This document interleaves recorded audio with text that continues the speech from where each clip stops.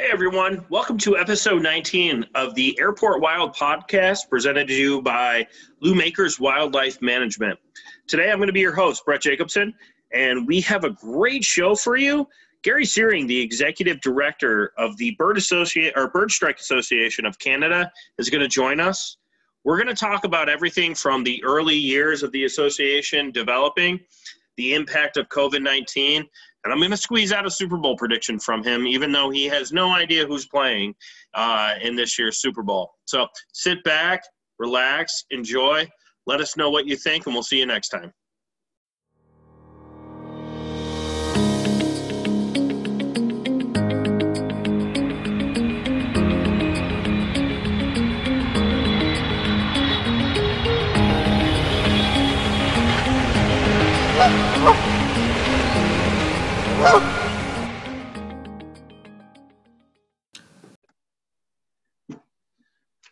All right. Hey, everyone.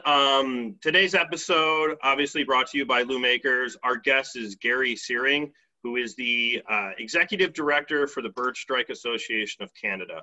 Gary, how you doing today? I am very well. Yourself? I'm excited to have you here. Like I said earlier in our prep, this is my first podcast recording. This is episode 19. So hopefully it goes as smooth as our conversation previously before hitting the record button, but we'll give it a go. So Gary, really appreciate you being on. We got a lot to cover. First and foremost, the Bird Strike Association of Canada. Just give me and our listeners a little backdrop on obviously what the association entails, kind of your mission statement and the history of it, and then we'll come back and talk to you how you got involved and all that good stuff. All right? Okay, sure. Yeah. Well, the Bird Strike Association of Canada was started about 10 years ago, but actually we have a very long history. In fact, going back into the 1960s, where the Associate Committee on Bird Hazards to Aircraft was formed by the government through the National Research Council that we have here. And it was very active at the time. In fact, it was really the very first organization that tackled bird strikes and looking at wildlife management at airports. And so when was that formed?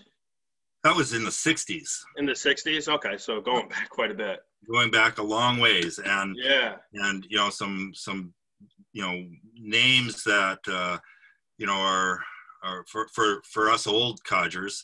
We knew these people, and they were kind of the stars of the show back then, and did some incredibly good early research on vegetation types on airfields, even radar, using the airport radars to look at bird movements, which is the forerunner of the marine radars, which then came to the avian radars that we use quite a bit today.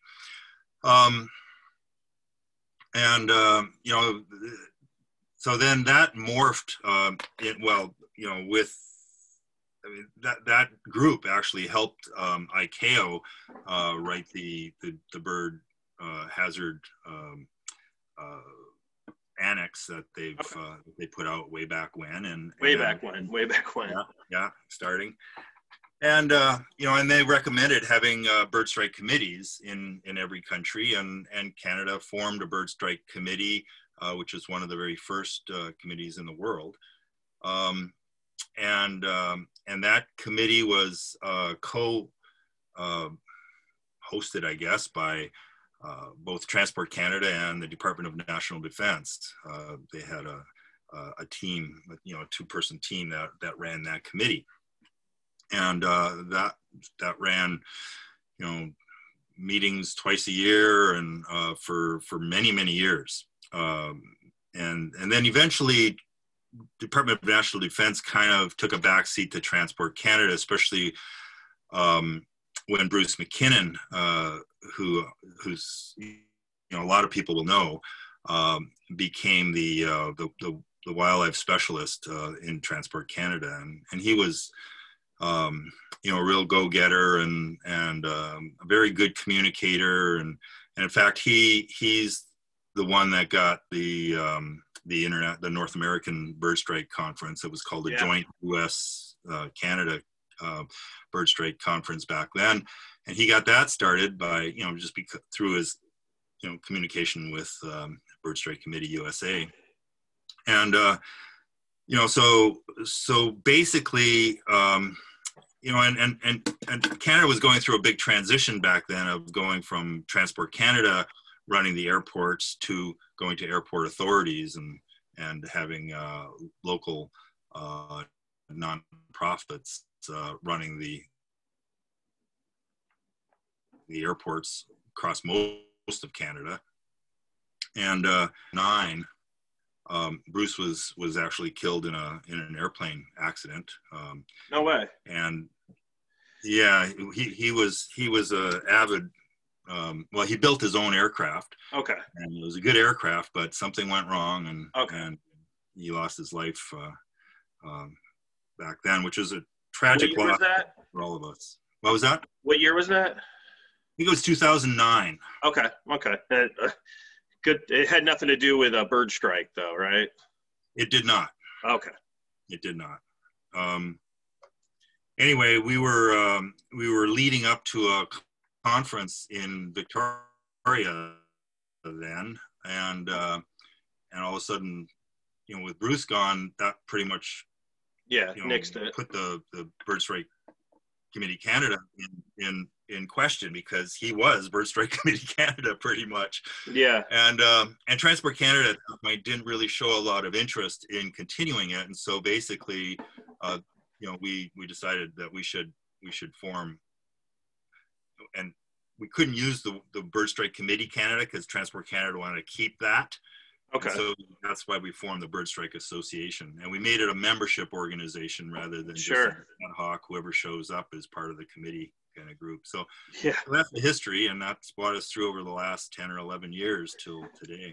So go back to those early days, right? So, I mean, I'm sure there had to have been, like a side room conversation of like, what the hell do we do now, right? Who's in that room with you? Well, what happened was that when Bruce died, he was working with a conference organizer, and she reached out to me to form a group that could run the meeting. And so, and she had some ideas, and so we put this group together to run the meeting, and I just suggested that we should form this organization at the time, and people agreed, and so at 2009 meeting we had our organizational meeting at the time, and got going from there. So obviously it is an association and it's funded by members, right? But I'm sure you guys run it like a business. Obviously you're trying to grow your business, grow your membership. What was the membership like that first couple of years? Well, actually, it wasn't. It hasn't been too bad right from the get-go. I think we had we had corporate and individual members. So we decided a corporation could join, and then they would have what we called associate members, and then there would be individuals who weren't really didn't want to join as part of a company, or were just working individually, and or just had an interest in it. And so I think we had somewhere in the order of 40 or 50 members when we started. Okay. Where are you guys at now? We're about 110 or so. Okay. So it hasn't taken off, and every airport in Canada, chomping at the bit to join. I don't understand why, because now over COVID, we've actually made our membership free for corporate members in Canada. And, we think we have something to offer them, but, sadly, I don't think that airport wildlife management is is sort of a burning issue on a lot of airports, you know, especially smaller airports that that don't see wildlife as a big menace. Yeah. So, you know, I've been obviously with Lou Makers since August, right? So my background has nothing to do whatsoever with, you know, airport biology or anything like that. And that was one of the things that, you know, because we're kind of fighting the same battle as well here in the States, especially where, you know, we're growing really, really fast and rapid, but we kind of don't understand why, you know, because we're the first, we're deemed, Lou Makers is deemed the first, you know, certified private, you know, airport wildlife management company to go in and do exactly what, you know, the USDA does, right? So we're kind of, you know, we always have that conversation too, or we're just somewhat dumbfounded by how we're educating people right now that, yeah, we do exist and there is a huge benefit to installing, you know, wildlife hazard management plans or having us come out and do assessments. And then even the training seminars that we do, you know, the FAA certified airport training that we do. Like, a lot of people just don't even know that we do it and that this tool and resource is out there. So feel your pain. So let's talk about that. What is one of the services that you provide, or what are some of the services that you provide to your members, and why, you know, I understand it and why everybody should really just get on board here? Yeah. Well, you know, we're not a consulting company or anything like that. We are just a professional organization. So we are there, you know, we have airports and consulting companies, airlines, you know, we're the Bird Strike Committee, just like the Bird Strike Committee USA has all these members. And so we're trying to represent our membership, but we're also trying to provide some services for them. So the services we provide, you know, we have obviously running the conferences is a service, you know, like getting everybody, you know, getting a platform together for, you know, for speakers and that's sort of a training. We feel that that's a training forum as well. But we have an e-library, we call it, an online library of about 3,000 papers for our members to access electronically on birds, you know, airport wildlife management. We've some time ago, in the past, we were able to send our bird strike remains to the Smithsonian. Oh yeah, Carla Dove. The Carla, yeah, and but she'll be on next month once COVID calms down, I guess. Okay, cool. Yeah. Anyway, but I guess they decided that their workload was getting so large that they just couldn't offer. Yeah, they couldn't keep up service to other countries, and so basically they said, "You're on your own." And at that time, we said, "Well, we don't really know anybody that can do this stuff." And so I started checking around, and in fact, I asked them, "Well, can we pay for it?" And they came back saying, "Well, yeah, okay, you can pay, but it's going to be really, it's like money talks, right? Money talks. $600 a sample." And it was like, whoa, nobody can afford that, especially US dollars, which are the big ones. Yeah, can we just send bags of loonies? That's right. Anyway, so so one of the things that we did is we did a search, you know, all over the place, and we actually found in our own backyard the people that started this. They actually trained the Smithsonian on how to do it. Is that one of those moments when you're just kind of like bang your head against the wall, like, really? It was right here the whole time. I know. Yeah. Anyway, so so we kind of work with them to provide the service to our members and to others, and you know, got I mean, there's a cost associated with it, but we got a discount for our members, and you know, we felt like we did a good service there, and just calling to light that we, you know, now there is this Canadian service available to airports.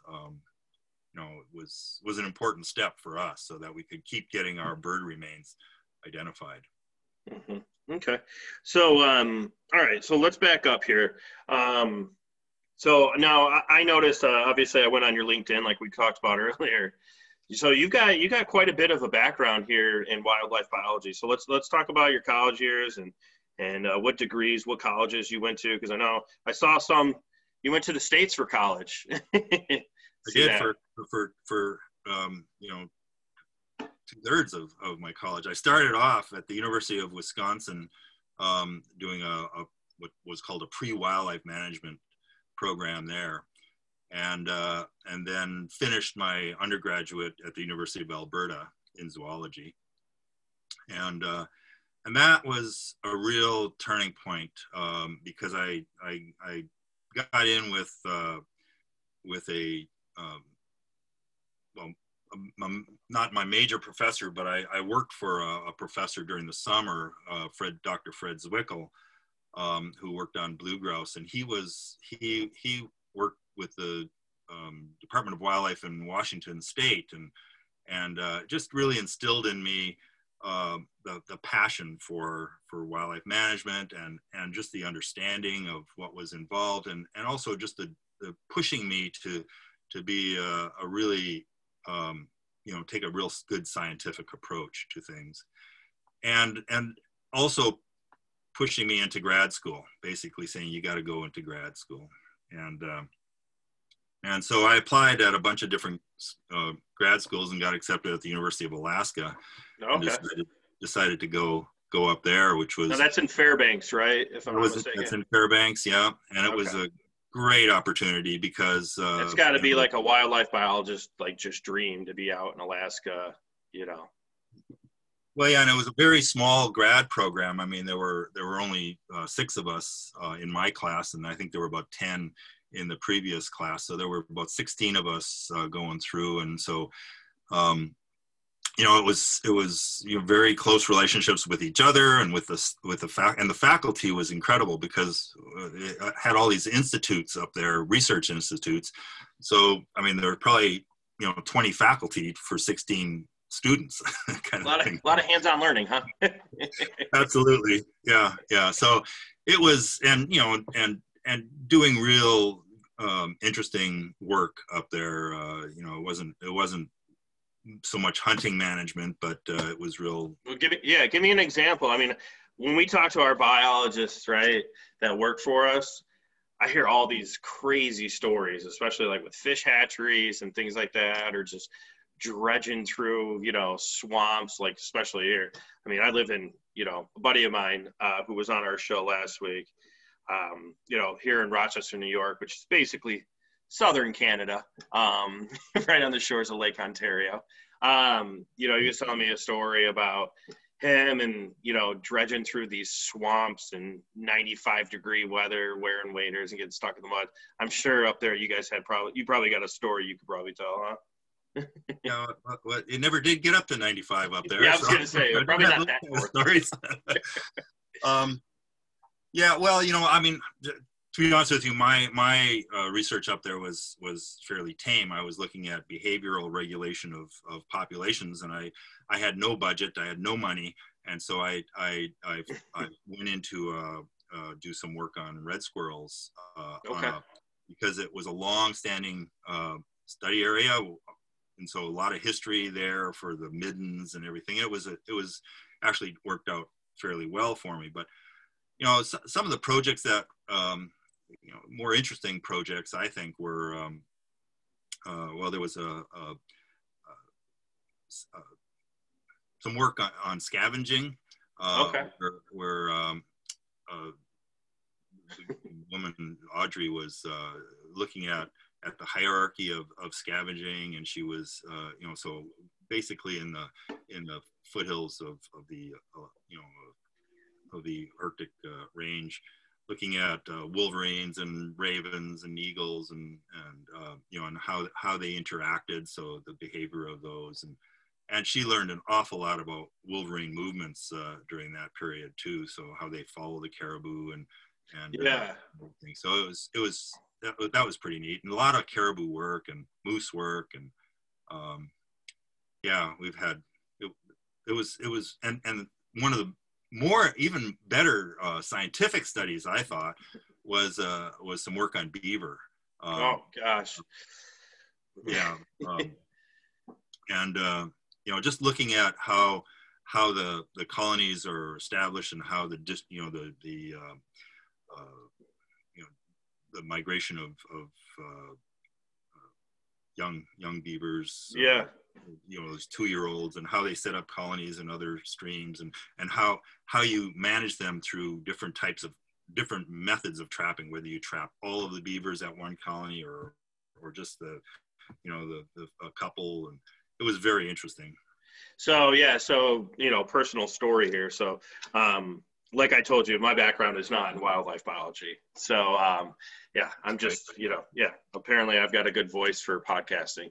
But anyways, so one of our contracts that we have, and we're having a little bit of kind of that issue with beavers is just that right there. So one of our airports, they have a creek, they have a river that runs alongside of it. It's getting dammed up by these beavers, and we just keep trapping them and trapping them and trapping them. And it's, doing everything that we can to, and it is an all-out war basically against these freaking beavers. And every call we have with our biologists, we have a weekly call on Wednesday, just about once a month. It's like, all right, let's check in on these beavers. So I never, I'm a hunter, I'm a fisherman. I grew up, in the outdoors and things like that. I never expected to be in an industry or working for a company where our conference calls revolve around trapping beavers. So I've done quite a bit of research myself, and I've written a couple blogs about all that. So give me one fun fact about beavers right now that just would that blows people away that they don't probably know. Well, that's going to put me on the spot here. Yeah, that's a good one, huh? Yeah.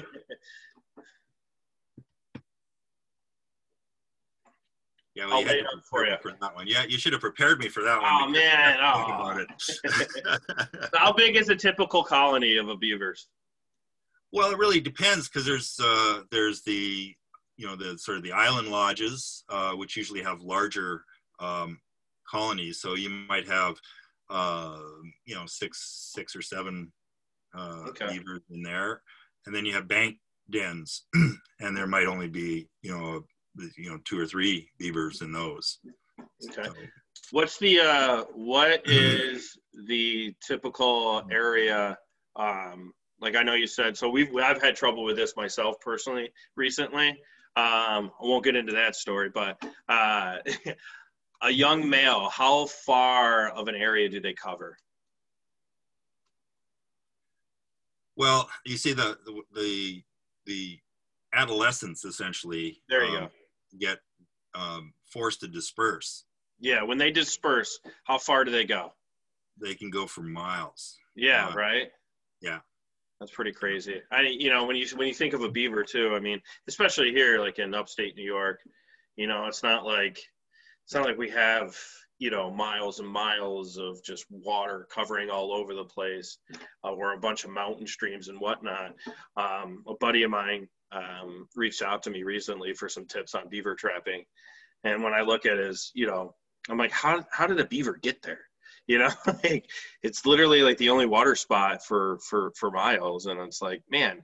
So, upon investigation, I figured out that, yeah, the adolescent males that get forced out, every year, they cover some ground at night. They just keep running.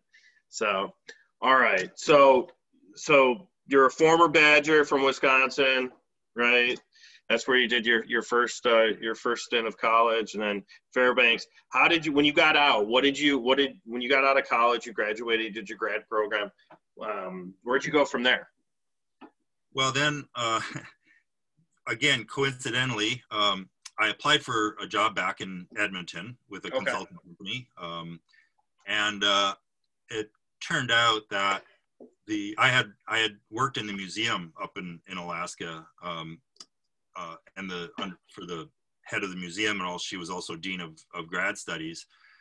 And it turned out that she was a very good personal friend of the president of the company that I was applying for. Oh, okay. So she, not what you know, too, you know, right? I know, that's right. You know, I actually ended up seeing the letter that she wrote, the reference letter, and she says, I understand that, you know, Gary's applied for a job, and my advice to you is to grab him quick. That's always nice. And also my, you know, the professor I worked for at the University of Alberta, Fred Zwickel, was just held in very high esteem by the person who was managing the office in Edmonton for the company. And so, you know, I had like the two best references I could possibly get. And so, yeah, so I started there and you know, was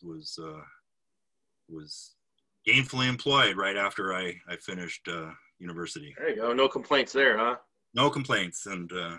How long were you, what was that company called? It's called LGL Limited. Okay. How long were you there? Well, I was there off and on for you know, much of my career. So I was in Edmonton until 79. So I started in 1975. That tells you how old I am. Yeah. Don't worry, I was born in 84, so. Yeah, so yeah. So my parents were like 10. There you go. That's right. Yeah. So anyway, so then I worked there. Well, 79, we moved from Edmonton out to the coast to Vancouver, and then 80 over to Vancouver Island, which is where I still am here. So okay. Yeah. And then I worked till 83, and then I kind of burnt out, and I went up to an island here and just started, basically bought a piece of land and built a house and just did consulting, you know, not full-time, just worked with the company on a contract basis. Okay. For about until 89. How many people came and just visited your island? Yeah, not many. Yeah, that's all right. Don't I think everybody at some point gets to that point where they just get burned out and they either buy an island, sure, or whatever. Or, man, they just get away. It's fine. It just shows how hard you work there. So I came back. They asked me to come back in 89, and so then I worked until 2009, and then I left and went off on my own and just did the airport. You know, just well, what happened was that we had a contract with the Vancouver airport. Okay. And so I was going to do that. You know, with the company was going to start another company to do that contract, and then they decided they didn't want to do it. So I just said, well, I'll do it on my own, and that's when I left the company to do that. Okay. So yeah, so you've got, obviously, you know, you've got a lot of experience with working with obviously wildlife and airports and things like that. Now back to obviously Bird Strike Association of Canada. Now I'm sure like every company right now, COVID has probably played a factor in some of the things. For us, for example, we got most of our business from like trade shows. And we also do training, obviously, and we do it in person. And it's really hard to hold a virtual training and show somebody how to fire off a banger or screamer gun to harass wildlife. What are some of the things that have really kind of, you know, affected your guys' association or impacted you with all this COVID stuff? Well, yeah, absolutely. The lack of conferences. So we can't get together in person. We can't even get together as a committee in person. So I know I can't even fly out to your private island to record this podcast. So it wasn't a private island. It was just a piece of land on an island. Anyway, no Jeffrey Epstein. Anyway, so and then of course, you know, our members have been hit so hard, so that you know, so that's why we decided to forego our membership fee, so that we could keep, especially airports, airlines, as members, because I mean they're cutting every penny that they don't have to spend. They're not spending, right? And so you know, and so basically our revenue is you know, gone from not much to nothing. Yeah.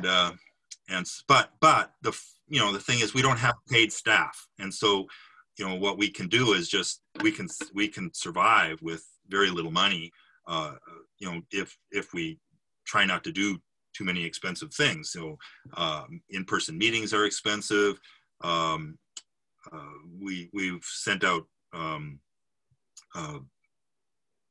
posters and DNA kits and things like that. There's a cost, a substantial cost to those. And so, you know, we've just really kind of tightened the belt and ourselves in order to continue to exist and to provide some services for our members over these difficult years. Yeah, you know, and it's funny because, you know, obviously, I've been with Loom Acres since August, right? So I came in right during the middle of this pandemic, and obviously, you know, one of the first things I asked was like, you know, COVID, like, what are we doing here? And obviously, here in the States, you know, especially in New York, the travel restrictions super strict. You know, our awesome Governor Cuomo. Yeah, you know, and things like that. But everybody seems to be in a holding pattern. We've been really fortunate. We've kept our growth, you know, pretty well. But one of the things that hit us the most is obviously that in-person training. Like we just had to cancel our 3-day training that we do every year. And I think it's in Oklahoma, but at the Tulsa airport. But that's going to be virtual. So unfortunately, people are going to see a lot of this in the upcoming months. But yeah, it's definitely impacted our training, our seminars, and things like that. So, but you guys also do quite a bit of seminars, right? And you've got one coming up at the end of the month. You got a couple coming up, right? Yeah, we just had one on the 28th, and what was that about? Well, that was about COVID, actually. Oh, okay. Everybody's talking about it. Yeah, that's right. So there was actually a postdoc at the University of Winnipeg that, and he and his team have been looking at the effects of COVID on wildlife, on primarily bird use of habitats and landscapes, and so, and airports were included in that. And so, okay. So he gave a very interesting presentation on how COVID has actually, I mean, even though birds aren't affected directly by COVID, they're affected by human activities, and sure. As that changes, bird use has changed, and they've been able to document that. What's one of those things? What is one of the things that he mentioned as far as documenting some of the bird activity? Well, they basically, and it wasn't consistent for every species. Sure. But you know, they started using areas that were closer to airports, closer to roads, much more. You know, for most species, not all species, but most species, you know, just found that there was not, because of the lack of human traffic activity, were able to actually extend their range and closer to airports and roads.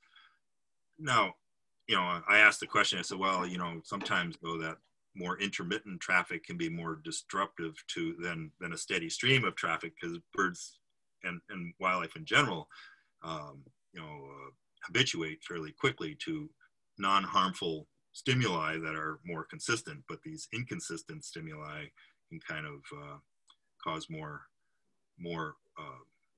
reactions and frightening behavior than if it's just there all the time.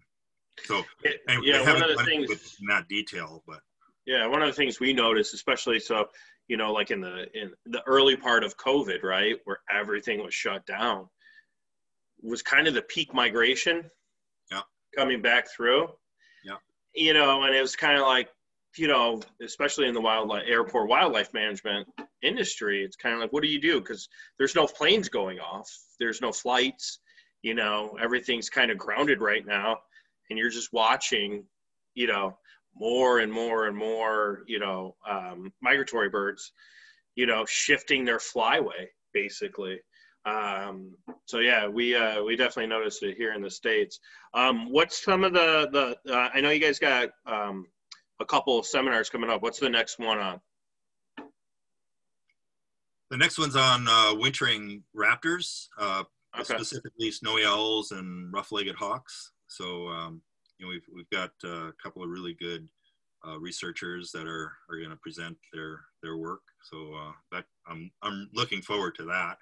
The snowy owl work will be primarily in the east, and the rough-legged hawk work mostly in the west. So it should be of interest to airports all across Canada. Yeah, I actually saw on Facebook earlier this morning there was a snowy owl sighting in Central Park, New York City, and it was like the first one in like I don't know, like 50 years or something like that. But yeah. So you guys, but those seminars, you guys, you have your association puts on about 5 or 6 a year, right, or less, or? Well, we just started, so yeah. January was the very first one, Okay. and we decided because one of our primary goals is the dissemination of information, and Sure. We couldn't do that because we didn't have our conference last year. It doesn't look like we're going to have a conference this year, and so we decided that these seminars might be the best way of continuing that, and in fact we find that a seminar series, which we may keep going. I mean, I kind of like to keep them going because Yeah. you attract a certain group to bird strike conferences, and they're not necessarily all the people that you might want to have talking there because for example this Dr. Shrimpf in Winnipeg wouldn't go to a bird strike conference, but if you can dial him in electronically, he can give a presentation, and it's of great interest to us. And we find that we could do that far more effectively through an online conference than or online seminars than in conferences. I mean, in the past, when we've had a conference in a location, we might seek out 1 or 2 individuals locally that could present. But when you go electronic, I mean, the sky's the limit. You can get them from anywhere in the world. Yeah, I mean, let's just call a spade a spade. Right now, we're recording a podcast, and that's kind of the big initiative right now is how people are getting information right now. And I'm sure your association, much like us as a small business, is kind of adapting to new different ways. Like when we're done with this episode, and this recording, sending it out to your members, so that they're getting that's another way to reach out to your membership, but also to maybe gain some new members or people that you didn't, that are sitting in their home office working from home. I mean, I know a year ago, 2 years ago, I had never really, I've never been a virtual speaker ever. And in the last 2 years, I've been a virtual speaker probably 6 times. And now I'm hosting a podcast, you know what I mean? So it's definitely weird. It's definitely reshaped the way people are communicating and absorbing information and getting information out to either their potential customers, their clients, or their members. And there are definitely some benefits to it, so there's definitely some kind of like the blessing in disguise kind of thing of it, because some of our guests probably it's people that we wouldn't have had on normally, but it's worked out for us. So well, the other thing too is that I think a lot of people are starved for conversation and this professional interaction because we're not traveling anymore. Right. So I think what you're doing here with the podcast, what we're trying to do with the seminars, that just gives people an outlet for that. That gives them some contact with other scientists and other professionals and other people in their field, where they can feel like they're not in this vacuum anymore. Yeah, it's human nature, right? We're humans. We like to be in contact. We like to converse. You know, we're social creatures. So yeah, definitely that starve for information and that comparing notes. You know, I can't tell you. I mean, my day-to-day business life, you know, before COVID was working in an office surrounded by my coworkers. And that's definitely, you know, I mean, not like, for example, you know, the president of our company, in person, I've only met him a handful of times, you know, because of COVID-19, because of travel restrictions. And, you know, we talk regularly on the phone and whatnot, but, and then these conferences that we used to go to all the time, you know, now it's a virtual conference, and it's like, man, you know, getting pumped to go sit in my office and do a virtual conference rather than shaking hands and kissing babies. But, you know, it's definitely, it's the new way of the world. So that kind of brings us into my next topic. You know, the future of, you know, of your association. Now, I know you guys do some partnering with, obviously, the North American one. You guys, what are some of the other ones that you guys partner with? In a non-COVID year, I guess you could say, doing some seminars and things like that, or trade shows? Well, you know, we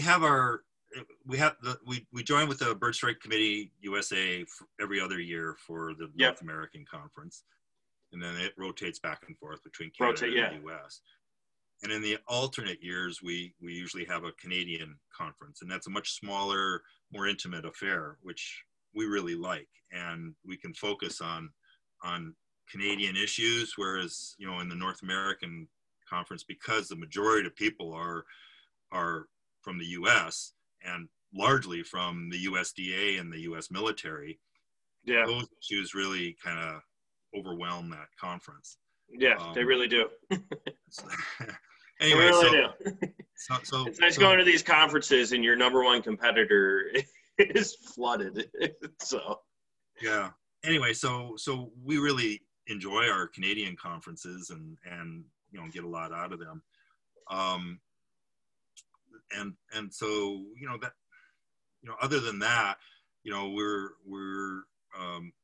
you know, I mean, our goal is basically to keep our members, or, you know, informed. So we have a newsletter that we used to put out only once or twice a year. Now we're putting out 4 times a year, so much more information going out that way.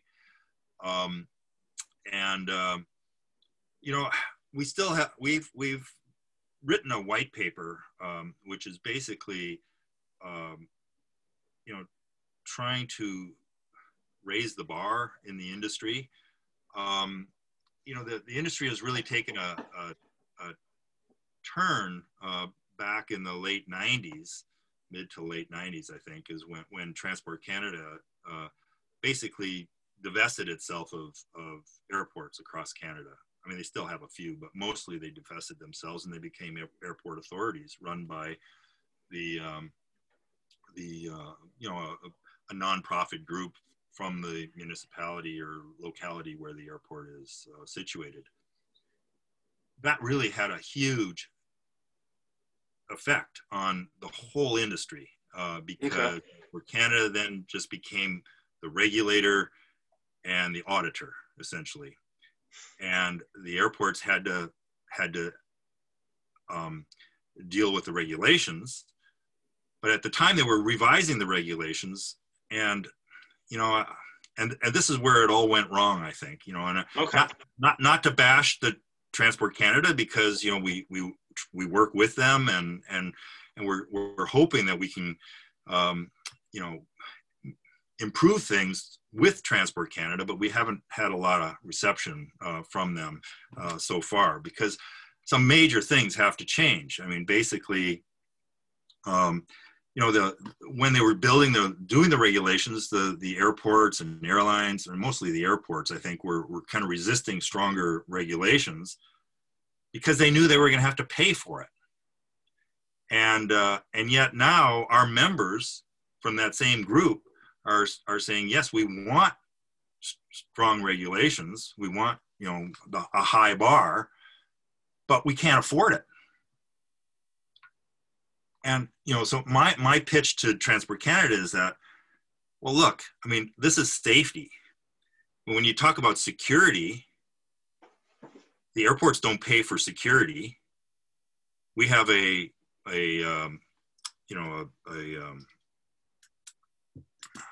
Crown Corporation, essentially, that does security for all the airports.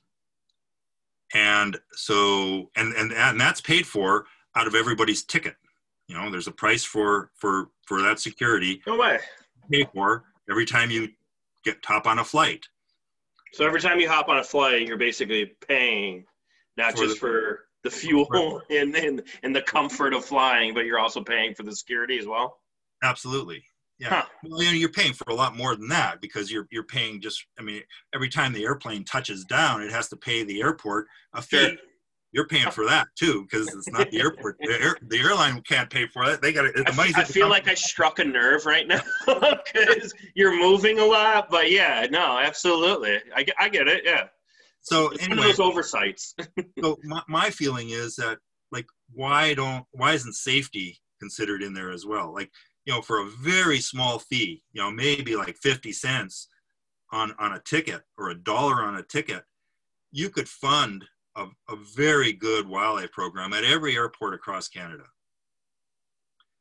And yet that's all dumped in the airport's lap. And now it's an expense that the airport has to try to minimize in order to be competitive, so that the flight does, the aircraft flying into Vancouver doesn't decide to go to Calgary because it's cheaper to land in Calgary, and fuel's cheaper there too. And so the competition between airports is pretty stiff. Yeah. And, for example, you have big wildlife issues in Vancouver and Toronto. So they have multi-million-dollar wildlife programs. Sure. But when you get to a airport like, Edmonton and Calgary have some wildlife issues, no doubt. They definitely do. But they only, first of all, Vancouver has them for 12 months of the year. The rest of the country only has them for 6 months of the year. The rest of the time, they're frozen over. I was going to say, the rest of the time, it's you guys are playing hockey outside, but yeah. Exactly. And so, so there's these issues that we would, every airport now, or not every airport, but, many airports are required to have a wildlife management plan. Sure, yeah. In the regulations, it says that those plans have to be sent to the minister. But in reality, they aren't. The minister doesn't want them. It's probably got other things to do. They're put on the shelf. They're never reviewed. Yeah. And then Transport Canada sends out auditors who aren't trained in wildlife, probably never been on the active side of the fence. Yeah, people like me. And you really have to know what a wildlife program is. Yeah, well, you have to know what a wildlife how it operates, and what the shortcomings can be in a wildlife program. To see them, you can't see it from the data. No, you can't at all. They have the data, and they have the wildlife plan, and that's what they audit against. Well, the wildlife and the regulations. The wildlife plan may be crap. Pardon the vernacular. Outdated. Yeah, we run into that all the time. It's severely outdated and hasn't been touched in a decade. And not appropriate for the species that are there, or whatever. Yeah. And not using the state-of-the-art equipment, whatever. But that's what they're audited against. As long as their wildlife plan meets the fairly low-level requirements of the regulations, then it's accepted, and they're audited against that, not against safety of the airport. Yeah. Whether they really are doing what they need to be doing to make a safe airport. Yeah. And the auditors wouldn't know that if because they're not trained, and they're not biologists, and they're just not the appropriate people to be auditing that aspect of the plan, of the program. Yeah. So we've kind of run into a similar frustration here in the States, especially for us. We're not the only private company that offers wildlife management services and training and stuff.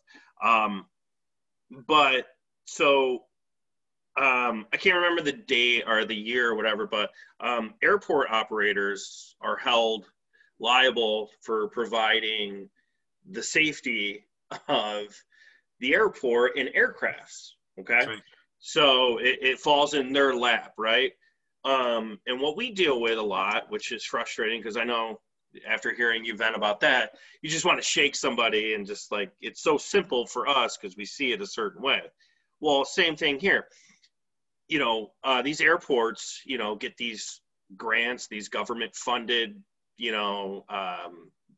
amounts of money to put into safety or whatever it is that have to deal with the airport, right? And we see a bunch of them that pop up with its, deer management or waterfowl management or just a hazard management plan or an assessment. They take that money, we contact them to try and get on the bid list or whatever, and then they go ahead and hire the USDA, which is ran by the government. So, and then they come in and obviously they don't do the job that a trained, certified wildlife biologist can come in and absolutely take over and do. So yeah, it kind of baffles us a little bit as well, that it's just one of those things that we just kind of have to deal with, right? Yeah, and at least the airports are getting some money to do this. In Canada, there's no money. They get no money. They have to come up with that out of operating expenses. Yeah. Some airports they don't have operating expenses. They just don't have the money, and they're really I don't understand why many airports in Canada haven't closed down during COVID. I just can't see how they can keep operating. Yeah. I trust me. We had, we service a lot of, large international airports. Right. But at the same time, we do service some smaller regional airports, and they used to be, sending 400 flights a day. Now they're down to like 40. There used to be companies that literally would fly from, here, just south of Rochester, just to Philadelphia or just to Charlotte, each day back and forth, just, and those are gone. But yeah, so, COVID's definitely, reshaped a lot of the things that we do. So back to the association, what do you guys see? Obviously, COVID's changed the way that you do your day-to-day stuff and also changed seminars and things like that. What's kind of the future outlook? Is there any bright spots coming up aside from your seminars or anything like that? I think that we'll just continue on meeting over Zoom so that we can keep our steering committee, but basically the steering committee was what we now call Bird Strike Committee Canada, since they gave us the privilege of using that name again. Mm-hmm. So now it's our Bird Strike Committee Canada is very similar to what the Bird Strike Committee USA is, a committee of people from the industry and specialists. So we'll continue that meeting via Zoom. We'll keep doing the kind of projects that we've done in the past. And, really the place where we have, human to human contact are these conferences.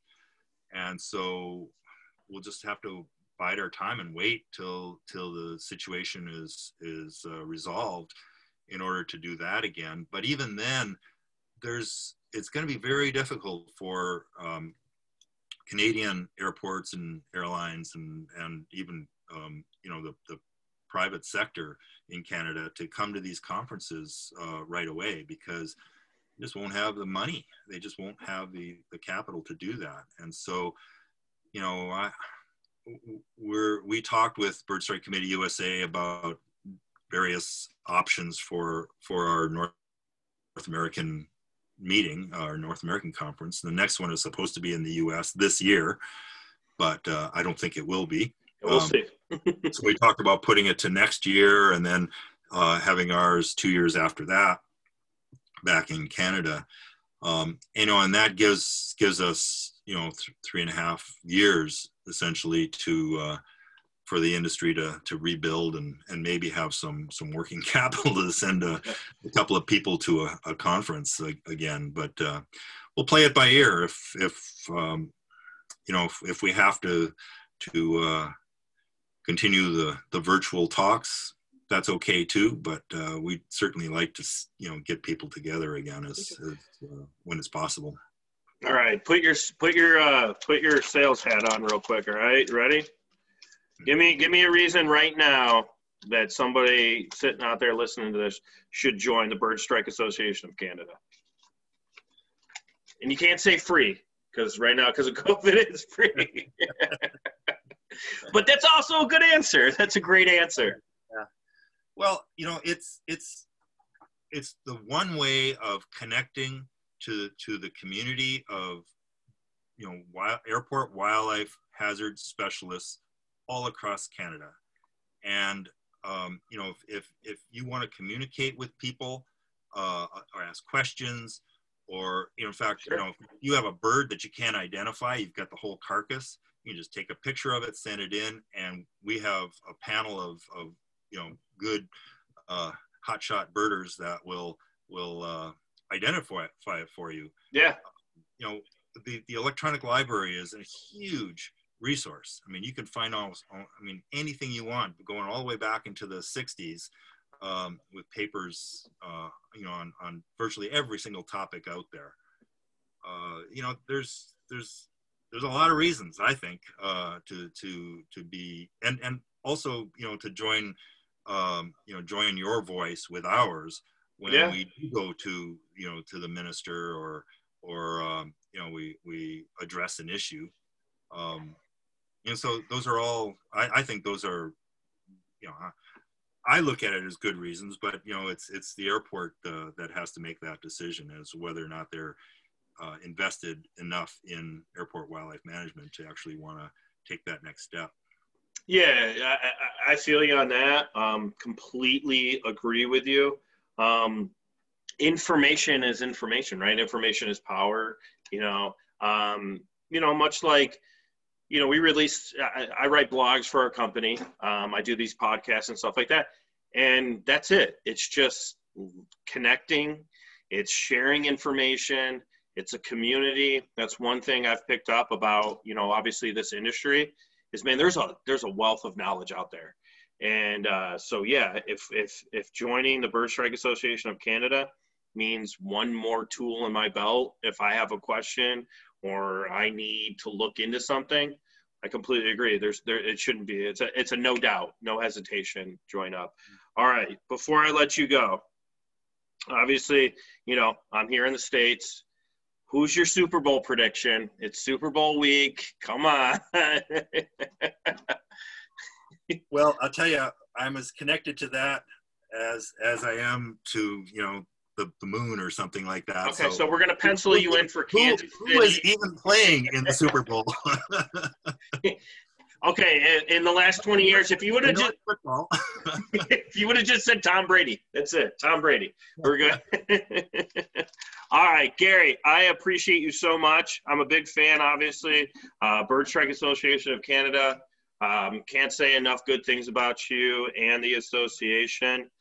Really, really appreciate you being on the show. Yeah, and until next time, I appreciate it. And thanks for coming on today.